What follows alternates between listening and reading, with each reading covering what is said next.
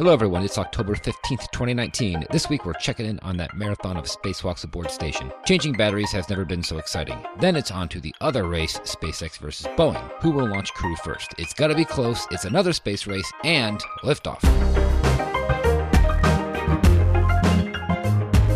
And we've cleared the tower. Welcome to episode 232 of the Orbital Mechanics Podcast. I'm David. I'm Ben.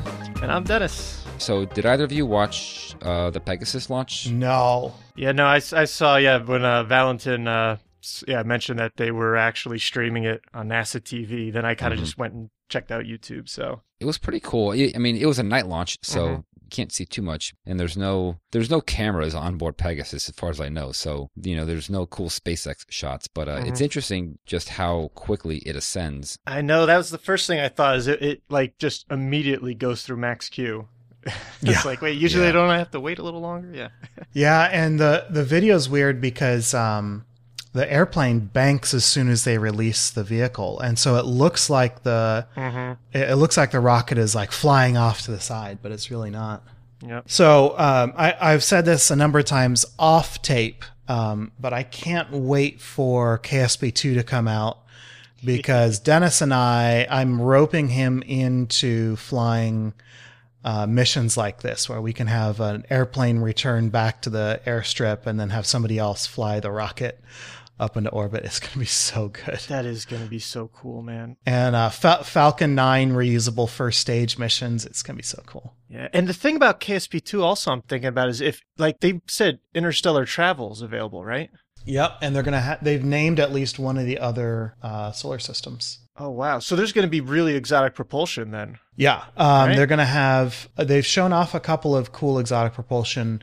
One of them is the, what's that drive where you drop nuclear bombs behind you? See, I'm saying Orion. Orion. Yeah. Okay. Yeah. There's been so many Orions.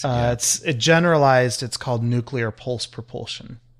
Or external pulsed plasma propulsion. And so they built, or they theorized building Orion on it, but they actually built a practical demo with non-nuclear bombs, obviously. But they actually did it with conventional explosives. So they're doing the nuclear pulsed propulsion with Kerbal. What other types of exotic propulsions are there? Because I mean, like, are they going to stray into a little bit more science fiction-y stuff, or is it just going to be a really long? That's my near question. Future is what they're saying. So maybe like controlled nuclear would be fair. Yeah, well, I mean, there's already a Nerva engine in KSP, which is definitely they do have future technology. Do you think that they're going to do some kind of a fusion drive because that's like semi-plausible? Yeah. Right. Well, like I said, oh no, I guess Nerva isn't a fusion drive. Yeah, I think so. Yeah, something fission. Like that. But I do like Sam's idea that maybe look at this the other way. Maybe the other stars aren't going to be too far away because I mean interstellar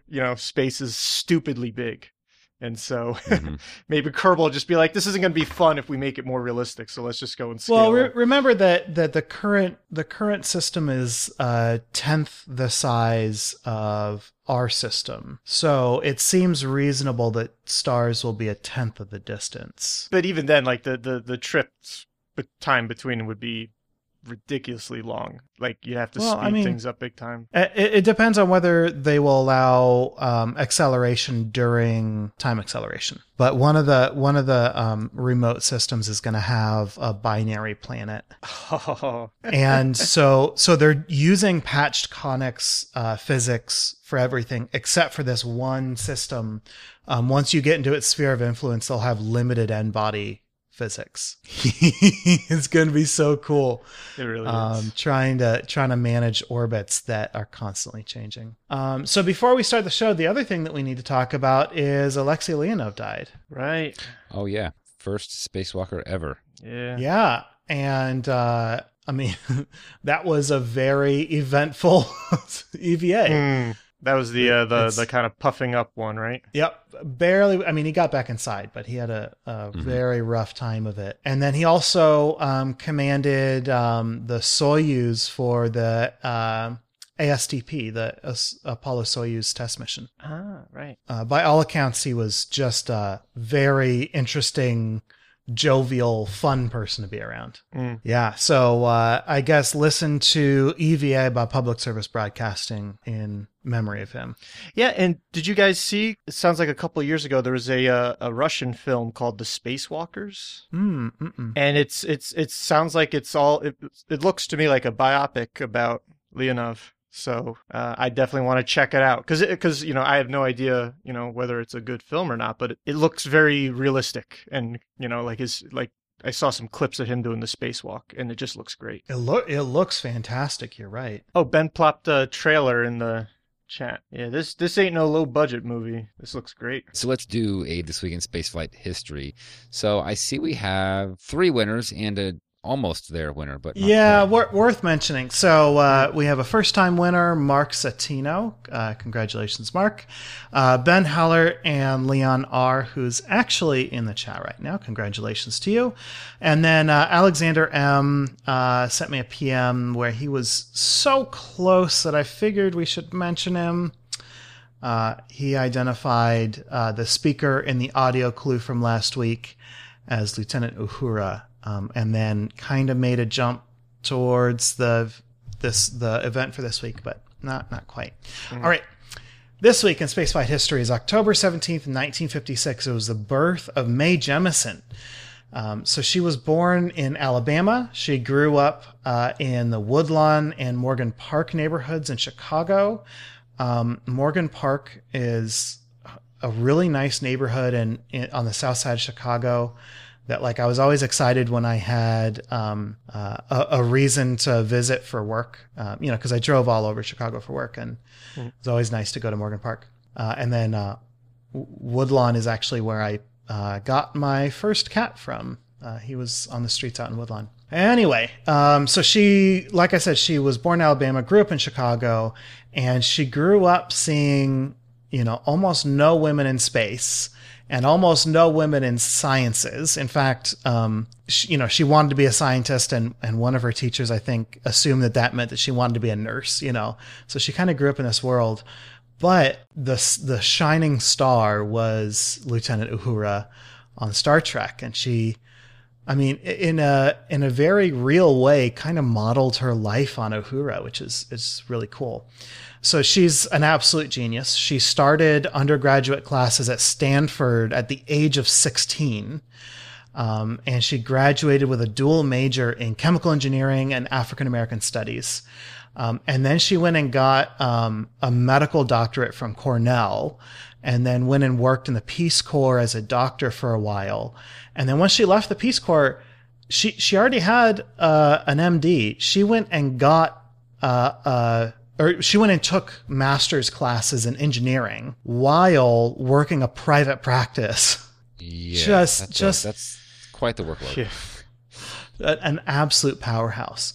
So she applied to NASA and was accepted to astronaut group 12, which was right after the Challenger disaster. It was the first astronaut class after Challenger. And she only flew on one mission. That was STS-47. It was in space between September 12th and September 20th, 1992. It was the 50th mission, the 50th Space Shuttle mission.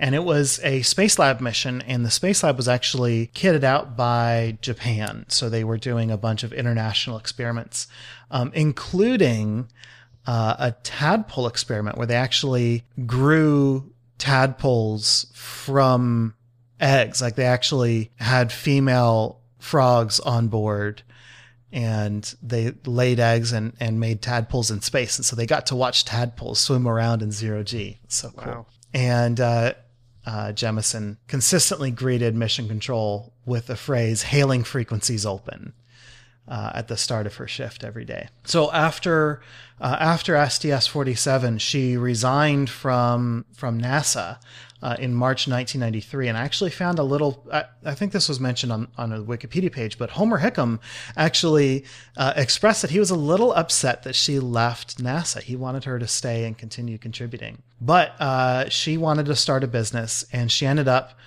being very influential. So she founded Jemison Group, which is, quote, a consulting firm which considers the socio-cultural impact of technological advancements in design.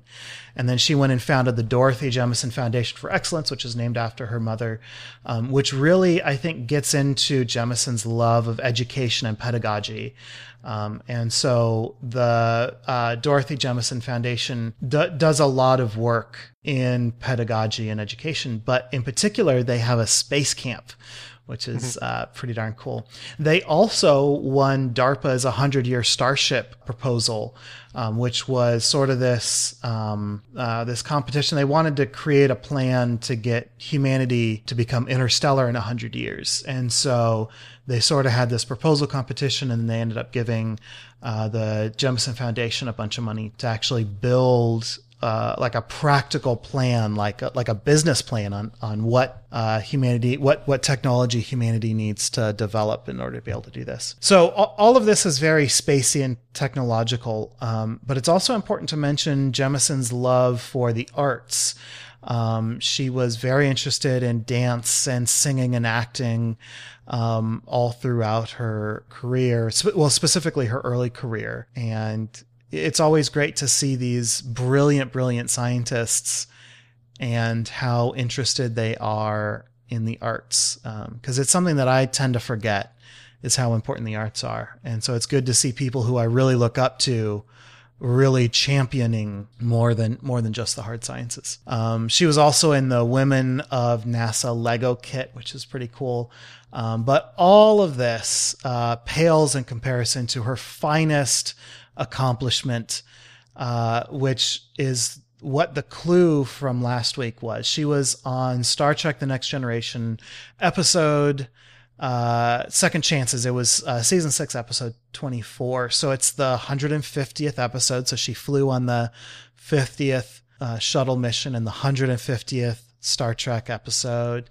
It was the one where Thomas Riker was discovered on a planet, and he got introduced into the universe and, showed up later down the line, causing trouble and hanging out with the Maquis. And the reason that she was on this show, this is one of the LeVar Burton directed episodes. I mean, he directed so many of them, and so many of his episodes are some of my favorites. But LeVar actually kind of begged her to come on the show. He's like, you need to come do this. And so she became the first astronaut on Star Trek, and she wasn't just a background character. Like, she actually had a couple of lines. And the best thing is when you Google Mae Jemison Star Trek, you get a couple of screen caps of her moments on air. But what you see so much more of is her hanging out with the cast, wearing her yellow uniform, or her gold uniform, and just like talking to people. And you see the way that people look at her as this inspirational woman, the first African-American woman in space, and, just a remarkable person all around. I love it. I think it's so great. It's weird though. I have to admit, I know who she is as an astronaut, and I remember that character, but I had not put the two together. I did not know that was her until you pointed it out. Yeah, so you recognized the episode right off the bat, and I was really shocked that you then didn't. Yeah, I did not get it. It's funny because now in retrospect, it's like, oh yeah, that's totally her. Like, how did I not put it together? But that's just how it is with faces on TV. You don't always recognize one personality for another. It's, right. It's like, oh, it's like from that one TV show. Yeah. So yeah, I didn't see it. So yeah. I learned something new there. Yeah. So I'm glad to introduce you to that one. So I wanted to leave us with a quote from Mae Jemison. This is so good. She said, "Never be limited by other people's limited imaginations." I like that one. Okay, so instead of having a clue for next week, we're going to be at IAC next week. So quick update on our plans. We're not going to release a regular show next week. What we are probably going to do is release a show, maybe on Tuesday. We'll likely release a show Wednesday, Thursday, or Friday. Basically, at some point when we have a sec to sit down in our hotel room and talk about what we've seen real quick, we will do like a regular show that will come out on Tuesday the 29th in 2 weeks. Well, we'll do a short show next week, and I will get a clue ready, and then we'll do a full This Week in Space Flight History the week after. Sounds like a plan. Yep.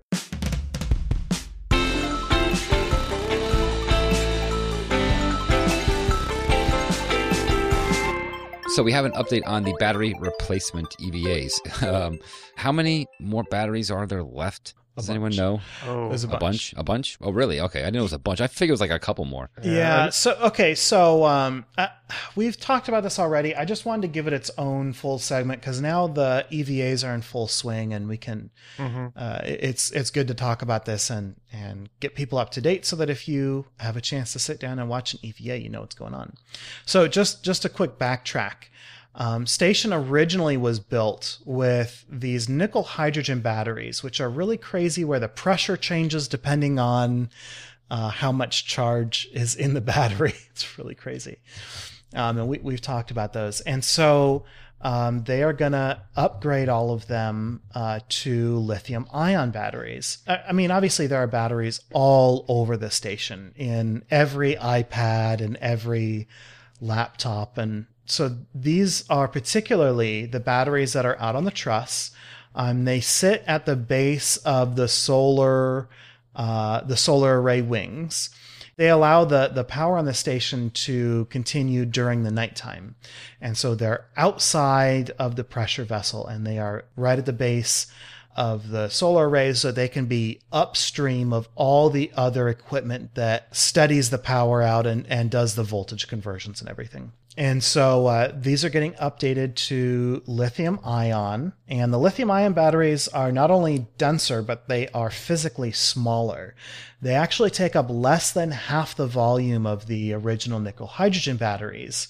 And so one lithium ion battery will do the job of 2 nickel hydrogen batteries. So when they're installing these batteries, they're not only installing the battery, but they're also installing an adapter plate in the slot next to the battery, because the batteries are in sequence, so they complete the circuit. So there are batteries at the base of each of the wings. So that's P6 and S6, as well as P4 and S4. So those are the segments with the solar arrays, and they're also the segments outside of the solar alpha rotary joint. Earlier this year, they replaced all of the batteries in the P4 and S4 segments. Those were difficult spacewalks, but they were relatively easy because the robotic arm, Canadarm2, reaches P4 and S4. It doesn't reach P6 and S6, so they left those for later. So right now, this series is just working on P6. And I saw a news article that referred to these batteries as the oldest batteries on station. That's actually not true. The S6 batteries are older because the P6 batteries were actually replaced with new nickel hydrogen batteries, but they were replaced back, I think, in like 2007, something like that. It was a shuttle mission that actually replaced those. So I don't know why they're replacing P6 before S6. Maybe I'm missing something. But again, they're doing this while having to move these batteries a lot longer. Canadarm2 can actually only get within 20 feet of the work site. That's crazy. So are they just going to that point and then just hooking up their tethers and slowly translating? Moving them by hand. Wow. And they're calling it shepherding these batteries. So they're not only large, but they're heavy. So the old batteries are 365 pounds or 165 kilograms each. And remember that those old batteries are half the capacity of the new batteries. The new batteries are 420 pounds or 190 kilograms. So it's 2 batteries worth in one. So they're denser, they're physically smaller, and they're heavier, but you only need one of them compared to 2 of the older batteries. So imagine this 420 pound box that you could not lift on Earth. And so, of course, in space, you just push on it and it moves and doesn't stop moving. But this is a huge amount of inertia. This is one of the heaviest things, if not the heaviest thing on station that you're going to have to move around. I think some of the freezers might be heavier, and they actually move those around. I don't know. I'm just guessing. But 420 pounds to move around with gloves on while you're holding on to translation aids like the handholds. It's a lot of work. Wow. This is really intense physically and mentally. Yeah. I guess you just have to go very slowly, right? Because like you said, there's so much inertia in those things that you can't get any kind of speed, because then you'll be in you're trouble. in a bad situation. Yeah. And I guess, and that's why there's so many spacewalks. I'm guessing they're unable to do as much in a given walk if they're slowing everything down. And they're having to translate a longer distance. And they have to go farther. Before, they just had a pallet with all the batteries just sitting there right next to it. It seems luxurious now. Even though it was still very difficult spacewalks. So as of this recording and as of when this show comes out, they will have completed 2 of the 5 spacewalks. So the 3rd spacewalk is going to happen at the end of the week, I think on the weekend. The 4th, which is happening on the 21st of October, will be performed by Christina Koch and Jessica Meir, which finally gets us to that long-delayed first all-female EVA. There we go. Yeah. The 5th and final will feature Luca Parmitano. This will be his first return to EVA after his water in the helmet issue. And that he will be on the 5th and final battery replacement EVA, but that's not the end. The EVAs continue. So after we finished replacing all these batteries, they're going to immediately go into a series of 5 EVAs to repair the alpha magnetic spectrometer, which we mentioned briefly a bit earlier. So this is going to be so much fun. We are talking about Hubble servicing mission level repairs. These are repairs that were not intended to be done on orbit. Basically, one of the pumps failed, and so they're going to have to replace not electronics. They're going to have to replace a wet system, basically. A pump that's supposed to be pressurized on the inside and not pressurized on the outside. And they're going to have to take these things apart and replace them. I can't wait to see some of the space hacks that they figure out. And it's great that we have such experienced EVAers, such experienced spacewalkers ready to do this work and to keep the alpha magnetic spectrometer up and running.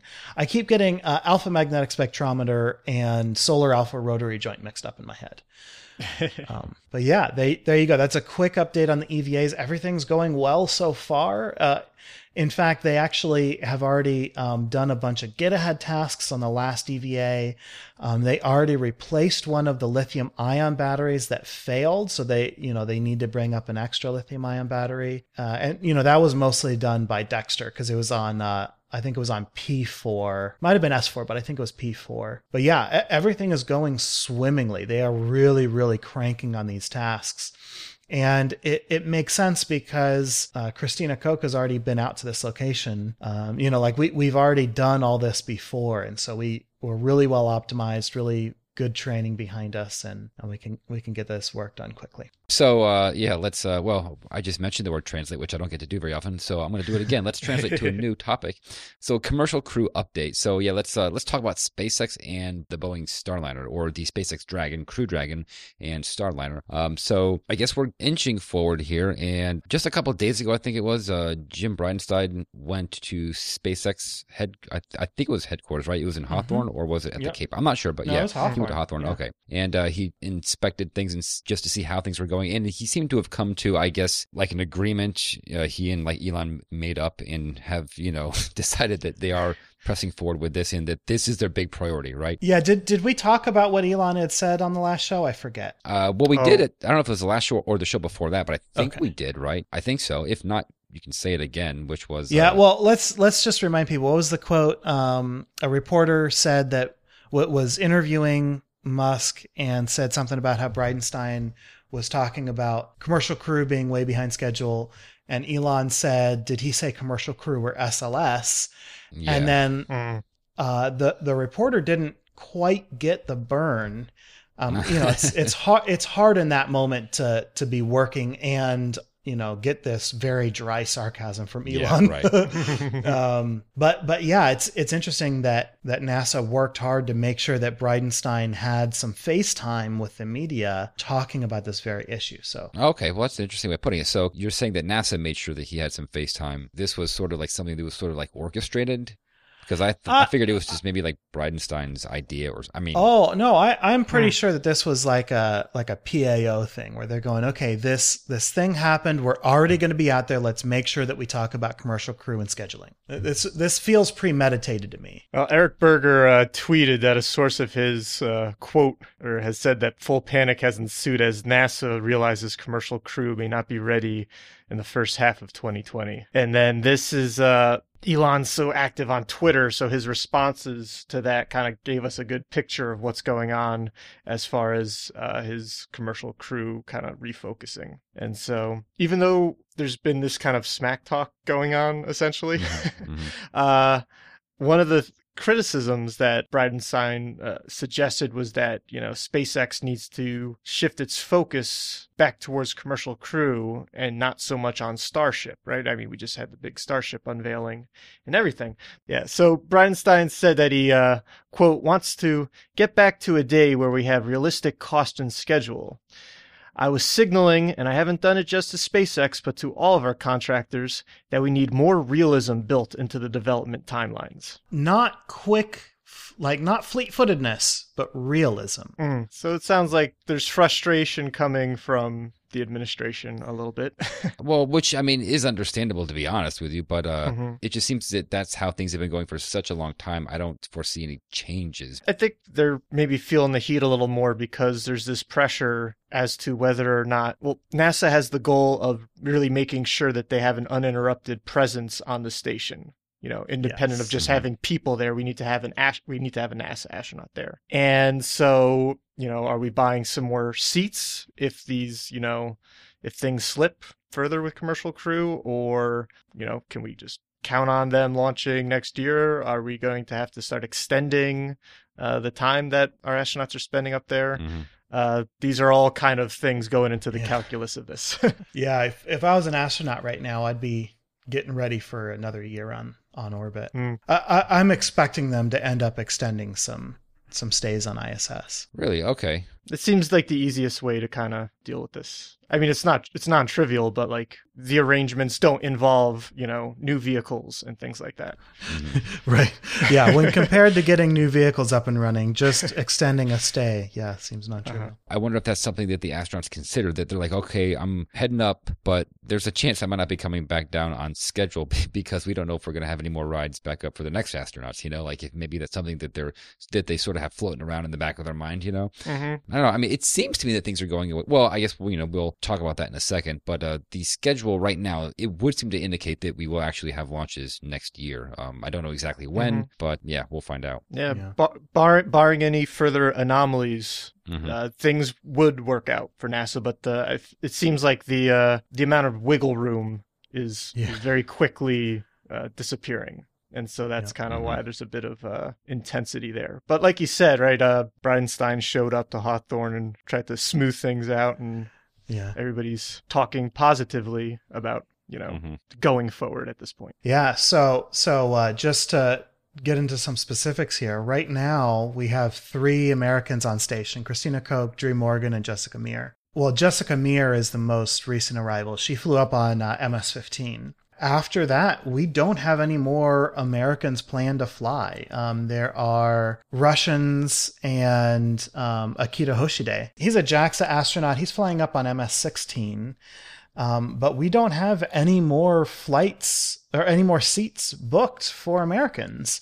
And so Jessica Meir and Drew Morgan are scheduled to land, or to come back down spring 2020. If commercial crew doesn't happen, we will be bringing Jessica Meir and Drew Morgan down, leaving Christina Koch on station. And she could be there, TBD. She doesn't currently have a return date, at least not listed on Wikipedia. I'm sure that NASA has got a bunch of alternatives.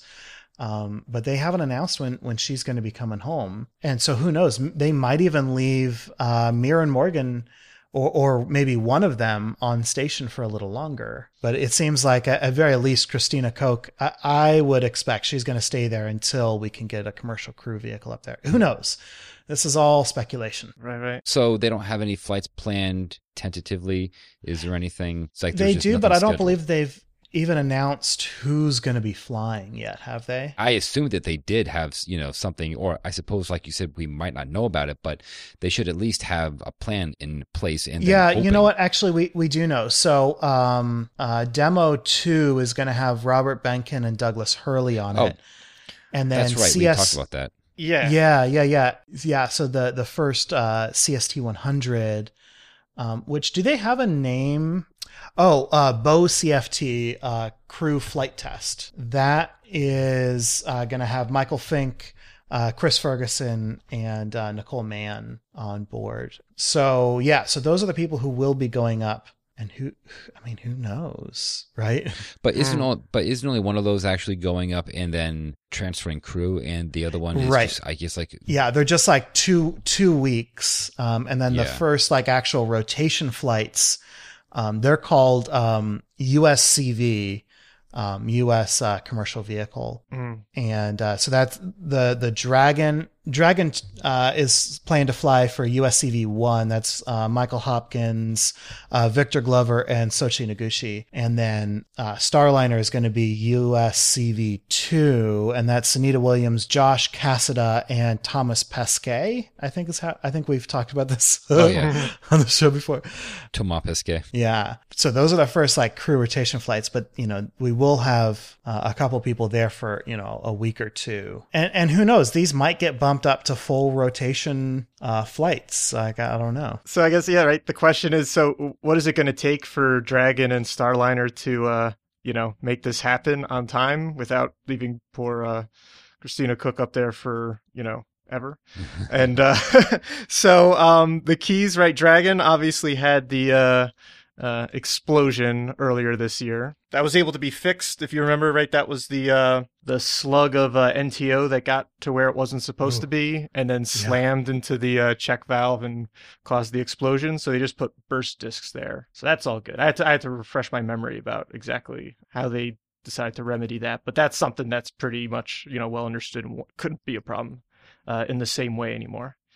And so now they've got an in-flight abort test. They're aiming for the end of November, early December. Oh, and before I say that, I also want to highlight that as far as the whether or not, SpaceX has been devoting enough time and attention and care to commercial crew for different people's tastes, Elon did say that even if they've always... Starship has not taken away that much time. They did reallocate some resources to speed up the commercial crew development and schedule. So, he, is taking this seriously and has made actual, proper changes to try to make sure we can get these people back up there, these American astronauts. And so, right, so the end of November, early December is hopefully when the in-flight abort test will take place. All the hardware is presently at the Cape. So that looks like something that they should be able to hit that schedule. And then the other key thing with Dragon that it needs on SpaceX's end is to get the parachutes to work. Because remember, we saw that they had problems with their parachutes. They've been testing them to all hell, but they've come up with a new Mark III parachute. So that this one should be able to handle higher loads than the Mark IIs using, I don't know if is there Elon math? They're possibly 10 times safer than the Mark II ones, as he likes to, or he's been tweeting. And so the idea is between now and the end of the year to have 10 drop tests. And then at that point, with the in-flight abort and the parachutes settled, then it's NASA and paperwork to actually get the launch. And given the seriousness from NASA's end, hopefully there wouldn't be too much of a delay in that. And if things go well, we can have Hurley and Benkin heading on up there in the spring. But I wonder what is it that makes the Mark III parachutes 10 times safer? The stitching pattern, I think, where the lines are in the parachute. It sounds like there's some kind of structural issue. They stopped using cheesecloth. Yeah, here's the line. The Mark III parachutes incorporate much stronger lines and changes in stitching patterns to accommodate higher loads. So it's, okay. That sounds like something easier to do. You know what I mean? Like you just kind of can make that switch and, you're not talking about new materials, new packing arrangements, or I don't I don't even know. Parachutes are the black arts to me. I can't really. Soft materials in general are black arts. I believe anybody who really understands how to draft clothing is a witch. Yeah, so that's where Dragon lies. And as for Starliner, it looks like they've kind of got things pretty well settled as far as getting the equipment and hardware to where it needs to be. They're planning for a pad abort test in White Sands on November 4th, so just weeks away. The spacecraft is already completed and currently being fueled. And then before obviously they can send people, they need to do their uncrewed test flight, which is the OTF or orbital test flight. And right now they're targeting December 17th for that launch. And although the news, on this was only the middle of last week, it's possible that the spacecraft might already be assembled. They were talking about in the reporting that only a couple major components were needed to still be added, and the assembly could be completed by the weekend. And so we're recording on a Sunday morning, which means, as of now, they might be putting the finishing touches on it. And so hopefully, things go well there, and we will have our commercial crew chugging along all nice and on schedule in, the early half of 2012. Sorry, 2020. I think 2012 was when it was supposed to have been. Yeah. Fair enough. All right, time to do some short and sweet. 3 of them as usual. And what's the first one, Dennis? First up, Virgin Orbit announces potential Martian CubeSat missions. Inspired by the 2 Marco CubeSats that flew to Mars alongside NASA's InSight mission, Virgin Orbit has announced a partnership with nearly a dozen Polish universities and the Wrocław-based satellite maker Sat Revolution for as many as 3 Martian CubeSat missions. Virgin Orbit says it has figured out a way for its Launcher 1 rocket to be able to send small payloads to Mars and potentially its moons, Venus, and maybe a couple of asteroids. In the meantime, the company is preparing to fly the Launcher 1 before the end of the year. Close-ups of Phobos and Deimos, that's what I get, Jazz. Yeah. Very neat. Next up, Stratolaunch is now under new ownership. Stratolaunch announced in a brief statement that it has transitioned to a new owner, though it has not yet disclosed who. Since its founding in 2011, it has been under the ownership of Vulcan Incorporated, a holding company of late Microsoft co-founder Paul Allen. Stratolaunch did confirm in its statement that it will continue to focus on customizable, reusable, and affordable rocket-powered testbed vehicles. So that's interesting, but not too interesting because we don't know who it got sold to. So it's kind of a mystery, but they are still in business. All right, and finally, the Jason 2 mission has ended, but its satellite will remain. So the Jason 2 spacecraft, a joint U.S.-European satellite developed for monitoring ocean currents and sea level rise, ended its mission on October 1st, but will not deorbit for another 500 to 1,000 years. At an altitude of 1,336 kilometers, the spacecraft will decay only a few dozen meters per year for some time. Current orbital debris mitigation guidelines require deorbiting of a decommissioned spacecraft within 25 years. However, the Jason 2 satellite was designed and built prior to this guideline. To prevent collisions with any subsequent missions, Jason 2 has been lowered from its operational orbit by about 30 kilometers. And that's just to make room for the Jason 3 spacecraft. Yeah. But that's the only reason why they're doing that. So that's not going to actually change the deorbiting time. So 500 to 1,000. Not meaningfully, years. Anyway. Yeah. Let's move on now to upcoming spaceflight events. Just 3 things: 2 spacewalks and some kind of an announcement. So that's interesting. So we have a tweet from Virgin Galactic on October 16th in New York City. They'll be showcasing, quote, the latest milestone in our creation of the world's first commercial space line. Clue, it's going to space with our future astronauts. So that's been, word is that this will have to do with the flight suits. So keep an eye out for that on October 16th. So we do have a follow-up tweet from Doug Messier at Parabolic Arc that the flight suit, well, it's speculating that it's a flight suit, but also that passengers have been coming to Mojave to get fitted for them. New York City is a major fashion center. There's not much else going up with the passengers. So kind of using those lines of evidence, that seems to be where this speculation's coming from. some good reasoning. The speculation is that it's a flight suit, not even a pressure suit. So if that's an announcement, it's not a very big one, it seems, just for a flight suit. Yeah. It'll still be cool to look at. Yeah. Sure. All right, and then we have 2 spacewalks coming up. So the first one is on October 16th. That's Spacewalk 58. And of course, this is all new batteries. So the coverage begins at 6:30 a.m. Eastern Time. Spacewalk begins at 7:50 a.m. Eastern Time. And that's currently scheduled to be 6.5 hours. And then the next one is October 21st. So that's Monday right before our next show comes out. Coverage begins at 6 a.m. Spacewalk begins at 7:50 a.m. and it's another 6.5 hour spacewalk, all Eastern Time, obviously. So that's 58 Spacewalk 58 on the 16th, Spacewalk 59 on the 21st, and you can watch them on NASA TV as usual. All right, and those are our upcoming spaceflight events. With that said, we will deal with the show, and we would like to thank Ronald Jenkins and Tim Dodd for our music. We record live on Sundays at 9 a.m. Pacific, 12 p.m. Eastern. Thank you so much to our $5 and up Patreon supporters for joining our recording sessions and helping us make correction burns on the fly. If you want to support the show as well, please leave us a review wherever you listen. Haven't had a review in a long damn time. Or visit theorbitalmechanics.com/support for our Patreon campaign, affiliate links, and other resources. Was that a hint? Or Yeah, we dropped off the U.S. top 100 list, so let's get back up there. For more information on this episode, such as show notes and other links, visit our website at theorbitalmechanics.com. Be sure to check out our store for mission patches, t-shirts, and hoodies. You can talk about the show with other listeners on Twitter and Reddit. We're Orbital Podcasts on both, and you can talk directly to us by emailing info@theorbitalmechanics.com. So that's it. We will see you next time on Orbit. Until then, later. Bye, everybody. See you.